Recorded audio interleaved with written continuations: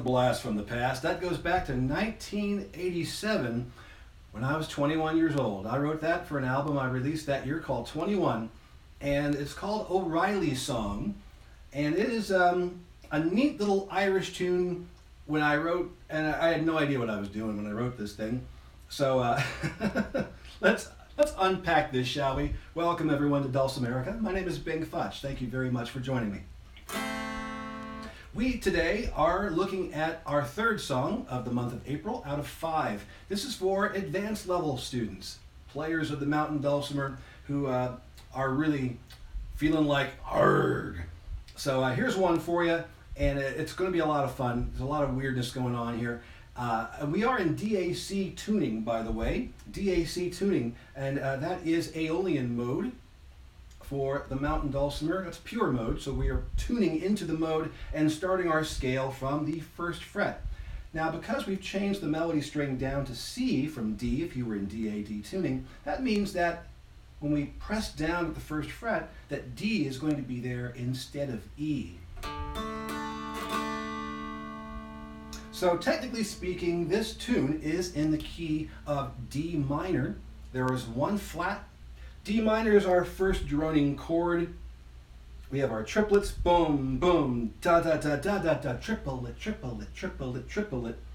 Now, as I mentioned last week with our tune Mississippi Sawyer, a lot of tunes have this 2 times through the A part, 2 times through the B part. That's the same thing that's going on here. We have repeat cymbals at the beginning of measure 2 and at the end of measure 9. We have the pickup measure, which is the dum dum da da da da da dum. We never go back to that again. So we play it once and then we get into our A section. We play to the end of it, we come back to the beginning of the A section and then keep moving. On to the B section.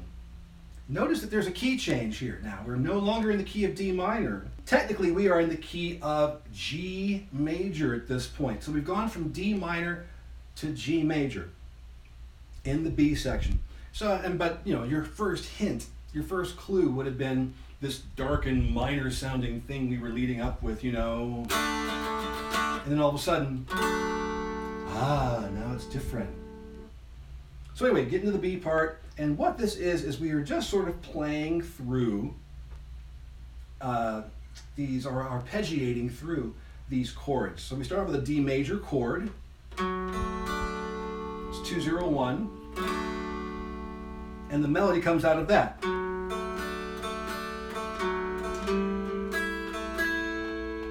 We move on to a very indistinct sounding E minor. It's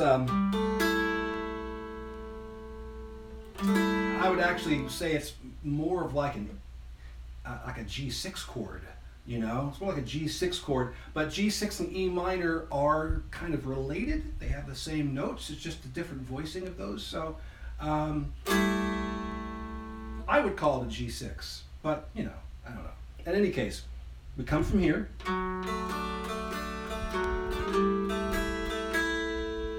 Okay, and then we get into this G chord.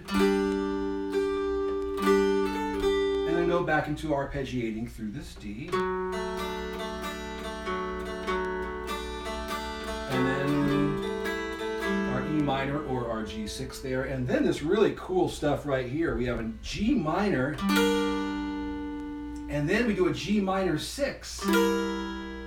Such a fun change. And then we bring it down to D major. Those are not changes that we hear a lot coming from the mountain dulcimer, so it's just a lot of fun to kind of play with. So from the B part again, arpeggiating through these different chords, starting off with our D major, E minor or G6, coming down to G, back to our D, G minor, G6, and down to D. All right. Now, the big thing here in the A part is perpetual motion on the strum. And the name of the strum, I named the strum because that's what it sounds like to me, is big phenomena. Big phenomena, big phenomena, big phenomena. Big phenomena, big phenomena, big phenomena, big phenomena, big. You ever do that? You ever just kind of create these little, anyway. So, we've got that. We're going to start off, we're going to move our way very slowly through. This big phenomena is going to be able to be the foundation for everything melodic. That's the motion of everything coming through A. Now you'll also notice I'm using inward strums. I'm going alternating pick direction, back and forth, and that can get a little crazy with the way that we're doing these triplets. You may have to reset yourself every now and again. So, you know, for example,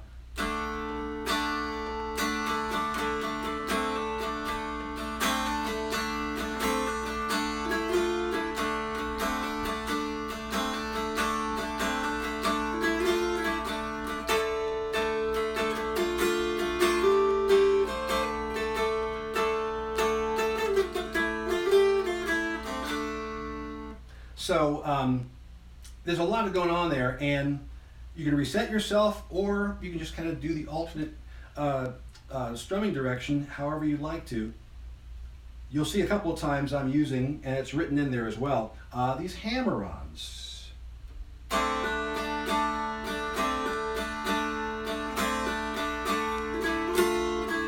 Those each save you a strum, a stroke, a pick. And it allows you to kind of put your hand in the direction you want it to go a lot easier that way. Plus, it's just kind of fun to do the hammer-on, right? So, from the beginning.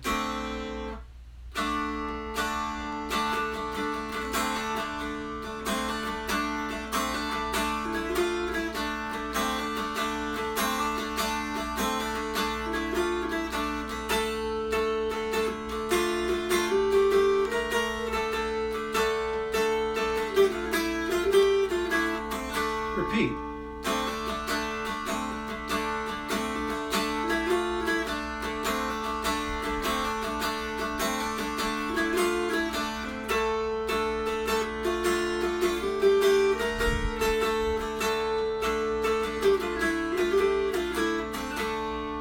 Now our ending note at the end of the A section, right there at measure 9, you can leave that there and then bring in the 2 on bass and get into our B section.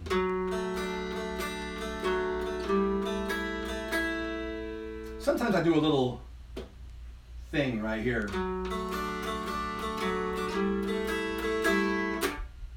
Just a little boom, you know, just a beat. Otherwise it's a little soft in this whole area here.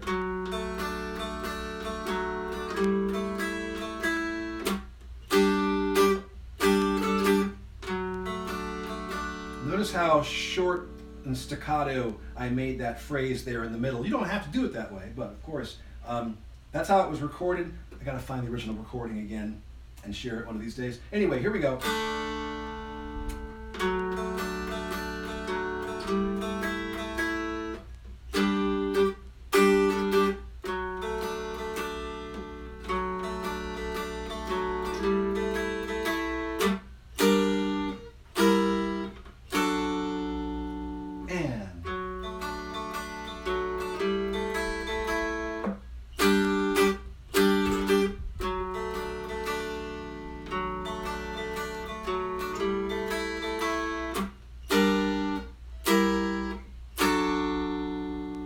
On and on, over and over again. That is O'Reilly's song, and it's just kind of crazy how long I have been in a relationship with this instrument.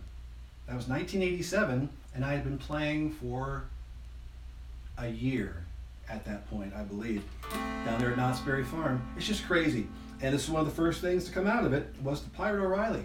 So hopefully you will enjoy this and enjoy playing along with the backing tracks that you can download as long with the tablature. We got the tablature, the backing tracks, and all that stuff available to you on my Patreon open house. And there's a lot more, of course, where that came from. So if you are down there in the Patreon and you're looking around, follow that open house tag all over the place, and you're going to find a lot of free stuff to download.